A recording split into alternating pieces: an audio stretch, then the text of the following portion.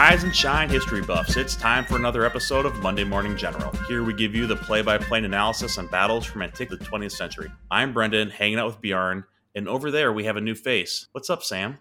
Hey everyone, how you doing? I'm Sam, super happy to be here and excited to talk about Passchendaele today. Glad to have you here. So yeah, giving away the lead, we are talking about the Battle of Passchendaele, or the Third Battle of Ypres, fought between the Allies, mostly the British, with a few French divisions against the German Empire on the Western Front of World War I. The battle took place from July to November of 1917 and was fought for control of the ridges south and east of the Belgian city of Ypres and West Flanders. Yeah, so this is actually really important to understand here, Brendan, that all the battles we previously talked about, they've been a day. This one is 3 months. So this battle is going to take place over 3 months. It's really difficult when you're talking about World War I battles to break it down. They're more like campaigns, because there's going to be days where a lot happens and then there's going to be days where not so much happens. But the generally agreed upon idea is that this battle took place over a period of about 3 months over there in Belgium, the far western portion of Belgium. You say it's like a campaign. It's a campaign in time only, but it is a battle in geographic circumstance. Like this battle is not on a large piece of terrain, right? So it is a battle in terms of geography, but but it's a battle fought over a long period. I think to your point, I think the terrain itself is only like 12 miles north and south and about 5 miles east and west. And when we're going to talk about the casualties involved here, the sheer number of people here is astounding. It is the biggest battle in terms of people that we've talked about so far on this. By far. So Bjorn, before we jump into getting into the historical context and providing some analysis here, before we get into the battle next episode, can you just give us a quick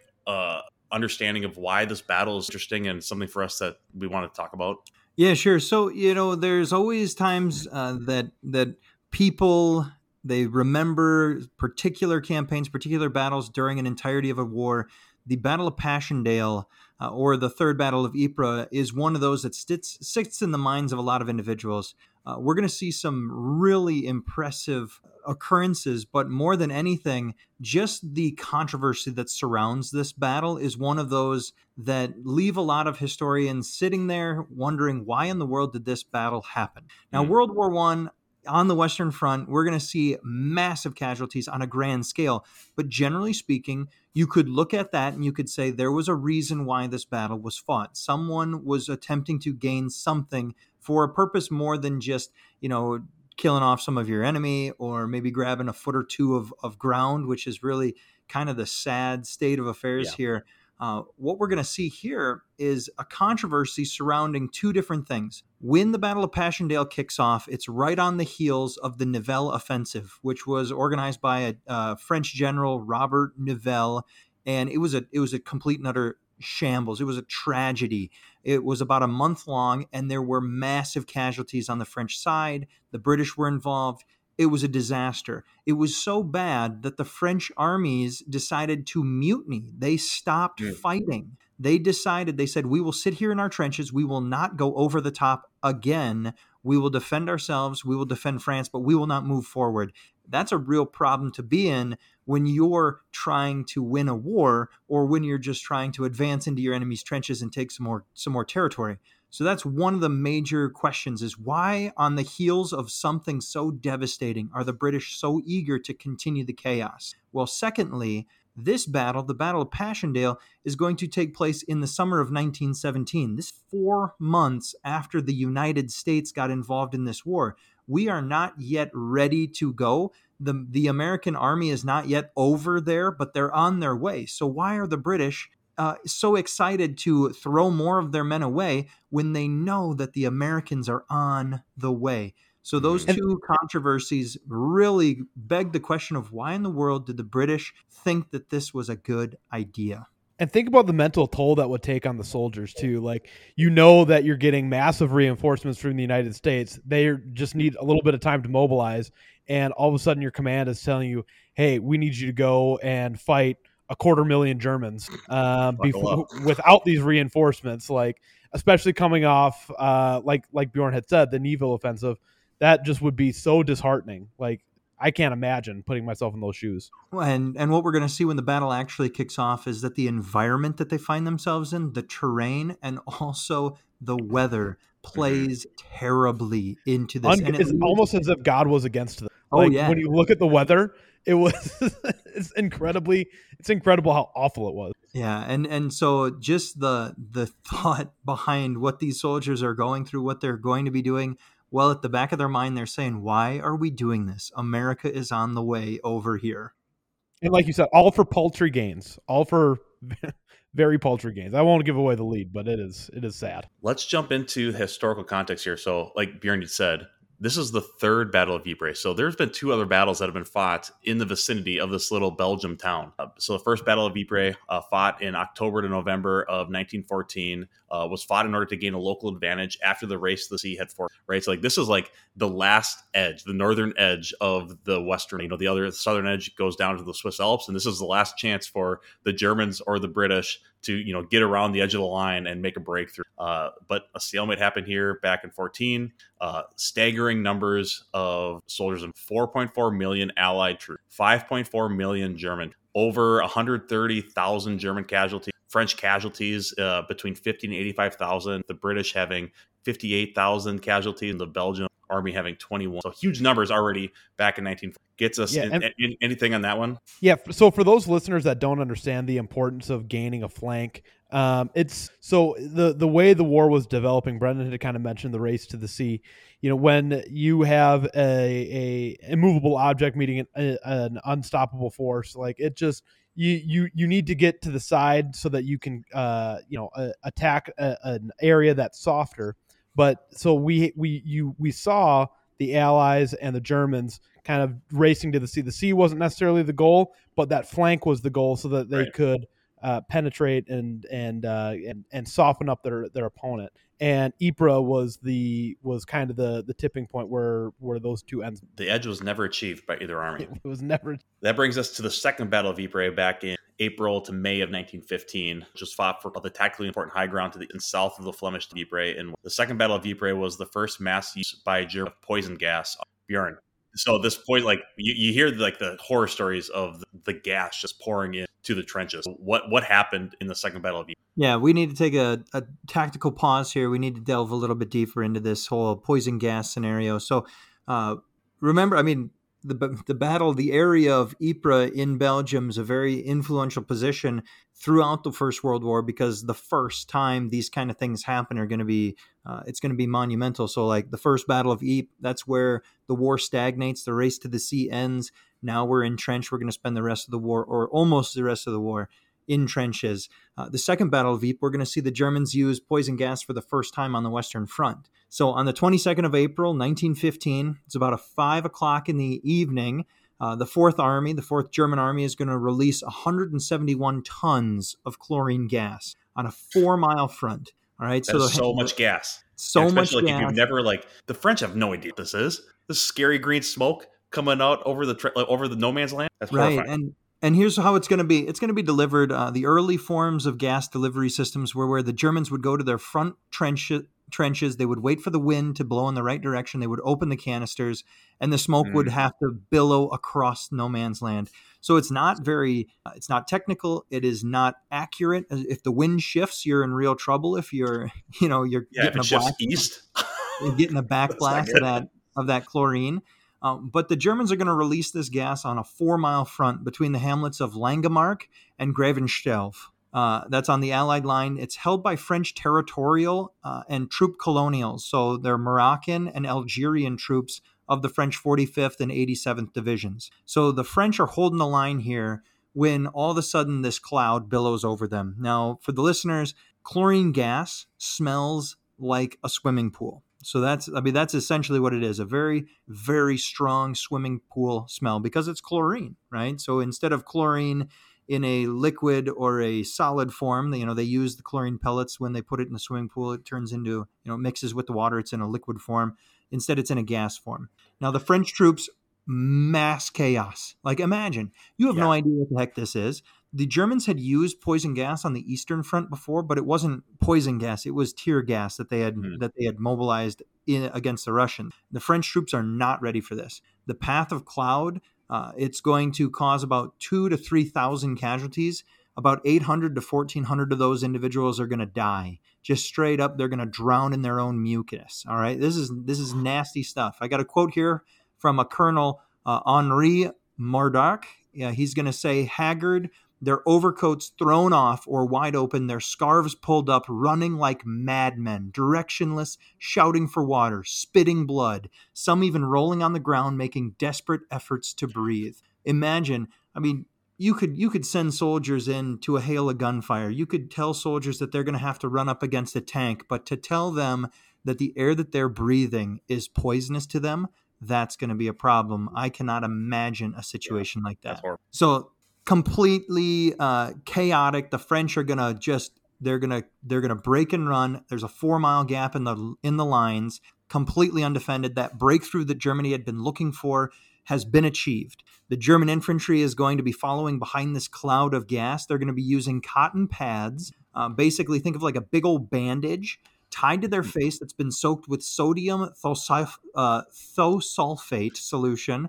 They're going to occupy the villages of Langemark and Pilkman, but then they're going to dig in. So they are not going to take advantage of this gap in the line. And that right there you could argue that that's one of the big mistakes of this. The Germans and the English and the French during World War I, they're going to use something for the first time, and they're going to use it as like an experiment. And generally speaking, the first time they use it, it's massive results could have been obtained had they backed it up. But the Germans had very limited goals. Their goal was to utilize this poison gas and then advance a little bit. And that's what they did. Had their idea been, if we have the opportunity, we will push through as fast and as far as we can, they could have seen some major advances. But they're going to decide to dig in. They might have been able to occupy the city of Ypres almost unopposed. They took 2,000 prisoners. They captured 51 artillery pieces. The Canadian troops that were defending the southern flank of that break-in, they were able to identify that it was chlorine. They said it smelt like their drinking water because they were using chlorine in order to purify their drinking water. But the Germans are going to release more chlorine the next day, especially heavy casualties on that Canadian battalion that was involved. But it's going to be a massive opportunity that is going to be wasted. Now, Bjorn, you can answer this question, hopefully. Was the use of chemical weapons technically banned at this time by the Universal Law of War? I think Geneva came after that. I know Geneva came after that, but there was some sort of precursor to Geneva. I believe it was in Russia. It was the Hague. The Hague. Thank you very much. It was the Hague. No, it was the Hague Convention. It was in the early 1900s, late 1800s. It had been signed banning poison gas. It was in fact illegal, but when you are at a war for the very existence of your empire, as you see the losers saw their empires destroyed, they cast it aside. Poison gas was absolutely illegal according to modern war laws that had been signed only, a decade or two prior. But what are you going to do, Sam? Go to war against me? Right, exactly. So again, so something interesting that I may or may not be true, but I found to be interesting was during how I understand the Hague Convention and how the contract was written. Again, I haven't read it, but the use of poison gas in an artillery shell was what was banned, and it was thought that you needed to launch the artillery so that the gas would be away from you to use it. Yeah. And so in order to get through the loophole, that is why the Germans just simply released the lids on the barrels when the wind was just right, so that they could technically be within the law of war. That may or may not be true, but it is interesting to point out that the use of chemical weapons was banned by the Hague Convention. Sam, you're spot on. It says the 1899 Hague Peace Convention, it basically says that it was an agreement to abstain from the use of projectiles, the sole object of which was the diffusion of asphyxiating or deleterious gases. So there you go. The Germans are innocent. Anything wrong? We just left these barrels out overnight. Exactly. Oh, we forgot to turn our tanks off. We were grilling and we forgot to turn off the gas. The other thing that is interesting to me here, so Sam, you have a maneuver background, and can you imagine achieving a beautiful breakthrough? You have a 4-mile open stretch, and then you just stop right inside of that breakthrough. It boggles the mind. It really does. Yeah. You have to wonder though, with this first use of chemical weapons, there's probably a lot of confusion. There's probably a lot of, is this area safe to enter? I don't know. Maybe they weren't thinking about that. Maybe they were, but I don't know. I mean, considering how important Ypres it was to both sides. It's hard to comprehend the fact that they didn't seize the initiative there. But the crazy part about it is you can look throughout all of history where individuals, instead of taking the initiative, they do the safe thing because they've achieved their objectives. I mean, you see almost every conversation we've had so far, Bjorn, has had some sort of effect like exactly. And when what Sam was talking about, the most glaringly obvious example in my mind is when the Germans invaded France during World War II, and then they stopped short of Dunkirk, and they could have had an outstanding victory. They could have bagged the whole lot of the British, but instead they let them all go because someone told them to stop. They had the initiative, they had the opportunity, and they stopped. That's exactly what's going to happen here. But I got one more quote about poison gas just for the listeners to really get excited about how terrible and how scary this is. So excited, huh? Lance Sergeant Elmer Cotton, he says, it produces a flooding of the lungs. It is an equivalent death to drowning only on dry land. The effects are these: a splitting headache and terrific thirst. To drink water is instant death. A knife edge of pain in the lungs and the coughing up of a greenish froth off the stomach and the lungs, ending finally in insensibility and death. The color of the skin from white turns a greenish, black, and yellow. The tongue protrudes and the eyes assume a glassy stare. It is a fiendish death to die. Oh, and that coming from a guy named Elmer Cotton, man, what a World War I name that was. So that's the Second Battle of Ypres. That took place. Remember that took place in 1915. That was only 6 months after the first battle. Yeah, and then everything kind of dies down the next year. In 1916, and specifically in Ypres, get very in exciting. Absolutely nothing died down in the Western Front.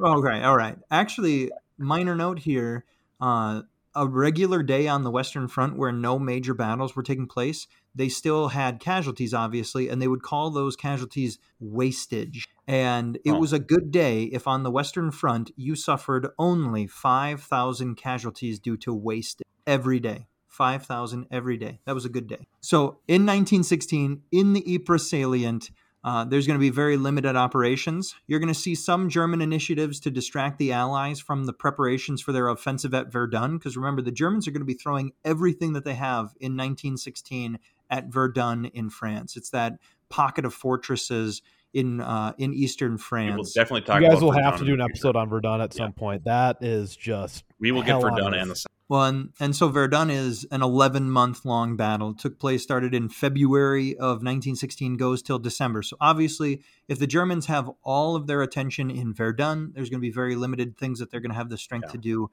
in Ypres. At the same time, the French are going to be in a similar situation. But if you recall, the French ran into such a terrible scenario in Verdun that they were crying to the British to relieve some of the pressure on them. They said, Brits, we need you to do an offensive, start bogging down the Germans somewhere else. The Germans are going to choose the Somme. So that's why during 1916, we're going to see major German and British and French conflicts in Verdun and at the Somme, and not in Passchendaele, not in Ypres. So other operations are going to be begun to try and regain territory or to grab some specific ground that was very advantageous. We can talk about ridge lines and hills later on as to why those would be necessary. Actually, nothing major happens in 1917. So then we get to 1917 where things finally start to move in the northern front. Let's talk real quick about why Ypres. Why did the British focus in on the northern portion of the Western Front? Why did they focus on Belgium? And it's really important for a couple different reasons. First, on the 1st of February 1917, the Germans are going to resume unrestricted submarine warfare. And so the impetus on the British to clear out those Belgian coastlines for the use of the German submarines, they had to get them out of there. If the French and the British can recapture Belgium, that deprives them of the coastline that they were previously using to house their submarines, their U-boats. All right, so number one idea, deprive the Germans of the ability to utilize their U-boats in a close area to the British shipping lanes, right? Because otherwise they have to go from Wilhelmshaven and Kiel, which is over there in Germany, and those boats would have to sail a longer distance. All right, so now we were talking about Ypres. It basically derives from two different things. First of all, we got to keep the Germans occupied. Now, they had an original agreement here with the Russians in the Kerensky offensive that the Russians were going to initiate an offensive in November of 1916. They make this agreement, and the Russians are going to do everything that they can to distract the Germans. As the Germans are being distracted, that means that now the British and the French have to take the initiative. They have to use that advantage that the Russians are so expensively paying for. Because if you remember, the Russians are not very good at conducting offensive operations. There's only going to be one really impressive offensive operation during the entirety of the war that the Russians are going to conduct. And by the end, when that one offensive takes place, they are not going to be able to roll that up and sustain that. That's the Brusilov offensive is going to take place. That's the one good battle that takes place that the Russians lead on the Eastern Front. So the Russians here, they're distracting the Germans. So now the French and the British have to take the initiative. They have to go. There's a dude, his name's General Robert Nivelle. We've talked about him before, but he's the dude who's now got this idea. And the idea is we're going to overwhelm the German lines with artillery. We're going to pound the snot out of them. We're going to give them everything that we have. And at that point in time, we're going to give them everything that we have. We're going to send everyone. And it is going to be massively devastating. Now, Nivelle thought this was a great idea, but the British general, Sir Douglas Haig, thinks it's not going to work because why would it? It's not worked before. So he's going to have reservations. His reservations are, if this does not work, we're going to do a timeout real quick, and we are going to change our focus to the north, because remember, we need to capture the Belgian coast. So the British had made that agreement with the French. We'll fight you the way you want to fight. We'll do your Nivelle offensive. If it doesn't work, then we're out. And what do you know? The offensive goes from the 9th of April to the 9th of May, and it doesn't work. Catastrophic casualties. Or there are a couple initial gains. I mean, you pound the snot out of the German front lines, they're not going to be able to hold. That's just not the way it's going to work. But it doesn't have the results they expected. And so Douglas Haig changes direction. He says, we're going north, we're going to Belgium, and we're going to fight in Ypres. All right, let's talk about Field Marshal Douglas Haig. He's the first Earl of Haig. He commanded the British Expeditionary Force in the Western Front from late 1915 until the end of the war. He was commander during the Battle of the Somme, the Battle of Arras, the Third Battle of Ypres, the German Spring Offensive, and the 100 Days Offensive. Haig is widely criticized for his leadership during the first. He was nicknamed Butcher Haig. The 2 million British casualties endured under his. The Canadian War Museum comments, his epic but costly offensives at the Somme and Passchendaele have become nearly synonymous with the carnage and futility of the First World War battle. Since the 1980s, many historians have argued that the public hatred with which Haig's name had come to be associated failed to recognize the adoption of new tactics and technologies by forces under his command, the important role played by British forces in the Allied victory of 1918, and that high casualties were a consequence of the tactical Butcher Haig. Not a great name to have as a general. Definitely not. But when you're looking at it, you have to understand that he was in charge for a really long time, 1915 until the end of the war. So obviously he's going to have a lot of casualties that are going to be sustained. He was originally thought to be a pretty unimaginative leader, unimaginative commander. But then you have to think about it. Between 1915 and 1918, the British are going to utilize tanks for the first time to great success. They're going to implement those guys on the battlefield. They're going to implement a lot of new creeping barrages, artillery, bombardment styles. They're going to utilize gas warfare. They're going to adopt a lot of new modern war ideas during his tenure in command. So, I think adopt is probably inaccurate. I think it's more like invent on the fly. Like how do we solve this problem? And a lot of times, especially for Haig, that answer was let's fire artillery at it. Like at the Battle of the Somme, they were firing 10,000 shells a day, and that was Haig's baby. And so that was kind of like let's do it, and let's kind of overdo it and just see if that solves the problem. Throw it all at the wall and see what sticks. And that was Haig. That was Haig. But also sending his men over at the Somme and having the largest casualties in a single day.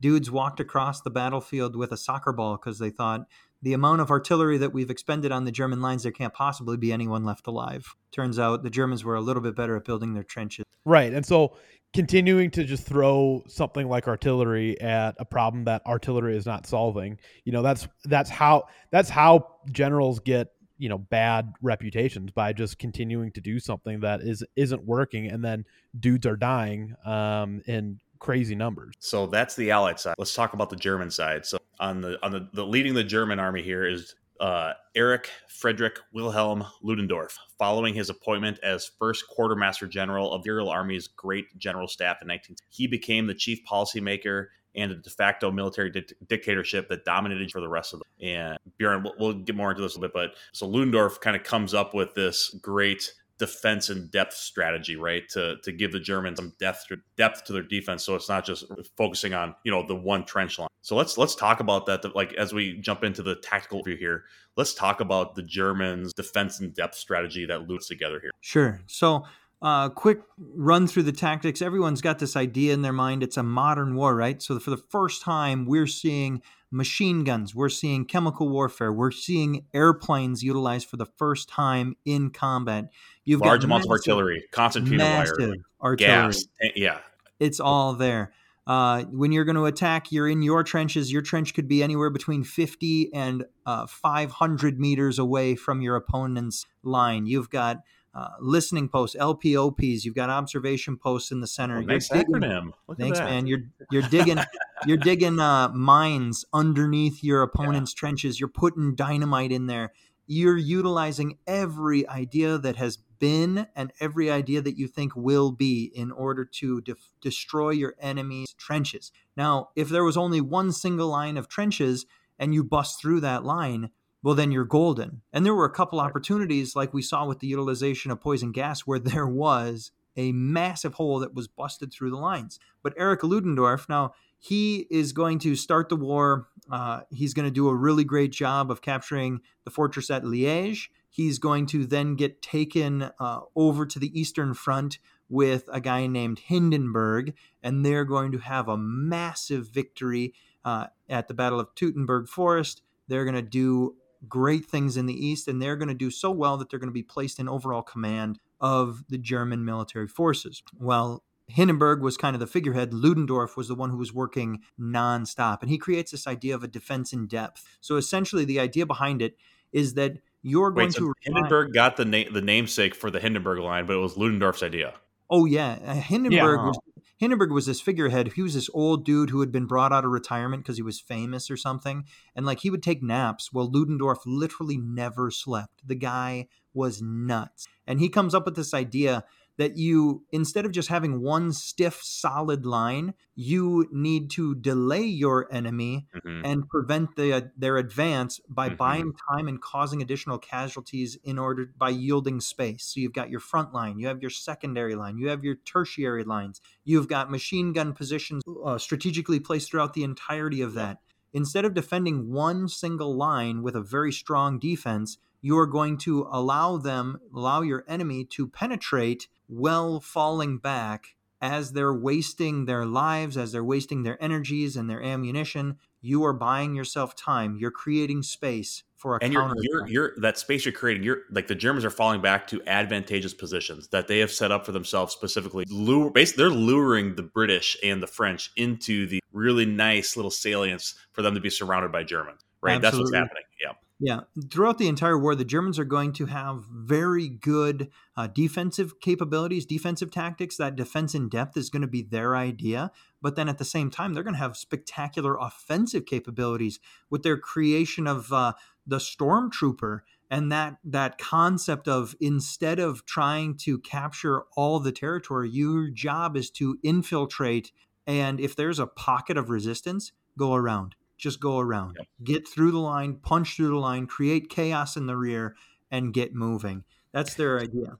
It's kind of wild. I know Ludendorff is a German. He's the baddie, and we're supposed to not lie. I like Ludendorff a lot. He's kind of a guy that made it on his own. This whole defense and depth thing is something that we still use today. Is the way Ludendorff laid it out is how modern defenses are still done today, and it's pretty cool. The legacy that he built for himself. Again, wasn't fighting for the Allies, but he was a very smart guy that deserves the credit. Or surprisingly, one of the things that we still retain from one in terms of strategies and how to actually. So that's a defensive side, Bjorn. How are the British going to be attacking into this line that Ludendorff set up at Ypres? Right. So this is it's a salient. So for those who don't know what a salient is, it's basically a bulge in the line. So you would like your lines to be as straight as possible because that means you're using the minimum amount of soldiers to defend that line. Are the British Well, in the bulge, or are the Germans in the bulge? the British are in this bulge. The Okay. British are holding the city of Ypres and then around to the north and all the way to the south on a three-way kind of a semicircle. You are seeing the Germans on three sides. Now, the British are the ones who are holding these amazing hills, and so they're going to want to hang on to them. And the Germans are going to want to take these hills away. But here's the thing. The British have prepared very well for an operation in Belgium. Now, they've built railroads. Now, you guys know me, I'm a logistics guy. I like the rails, I like the roads. I want to make sure that you've got as much ammunition and fuel and food as you possibly need. And the British, beginning in 1915, started doubling their rail lines into that portion of Belgium. So they've got double rails. They're capable of pushing massive amounts of resources into this area to sustain an operation. All right. Not only that, but they begin to utilize actual planning to the idea of how can we utilize our offensive resources that are available to us using the terrain that we have along with a likely German defense. So, Brendan, with the MI stuff, what do we call that today? Is that MDMP? That's the military decision making process. How we go through creating plans. So, Not really an MI thing. It's like a whole army thing. Yeah. that's a whole army thing, right? Yeah, we just did MDMP the other month, but so we're using the British are using this military decision making process. They're evaluating the terrain, they're evaluating the resources that they have, what they think the most likely course of action that the Germans are going to utilize in order to defend that area. In early 1916, they decide that there's this importance on capturing this plateau that the Germans are holding on to. They need to advance further north. It's emphasized by Haig and all the Army of Commanders that this is what's going to happen. They're going to decide. First, there's this guy, he's Colonel Norman McMullen of the general headquarters. He's going to have this great idea. He's saying, hey, we should use this mass tank attack in order to capture this, which would reduce our need for artillery. Well, great idea, Norman, except for the fact that this area completely unsuitable for tanks. And what we're going to see with regard to the weather, as Sam has alluded, a tank would have absolutely no chance here. So it's a good thing that the British didn't attempt to utilize tanks and that they had done their reconnaissance prior to. Now, Brendan, that's something that we've seen a failure to do many times in the past. But the British are going to successfully recon the area and make a good decision. Now, there's this battle that takes place prior to the initiation of the battle, the Third Battle of Ypres. It's called the Battle of Messines Ridge. And this was a monster mine-laying, mine-digging operation. They are going to dig underneath the German trenches, and they're going to pack them full of explosives, and they're going to blow them to smithereens. But as soon as that ignition happens, and it's just south of Passchendaele, it's just south of the ridge line there, as soon as that kind of kicks off, the Third Battle of Ypres is on the way. All right, so the Germans, they're going to be anxious that the British are trying to exploit the victory of the Battle of Messines. So remember those explosive mines. The Germans, remember, they've got this defense in depth, and they're going to have this argument between Ludendorff, the Crown Prince Ruprecht, and this dude named General Fitz von Lossberg, who's the chief of staff of the Fourth Army. These guys are going to be discussing which lines do we abandon, what ground do we withdraw from, and which do we hold. And there were some, you've got the Crown Prince Ruprecht, who's proposing a withdrawal to the Flandern line, which is actually their third line of defense. But Lossberg is going to say, no, we're holding. We're going to hold where we are. And so they've got all sorts of lines.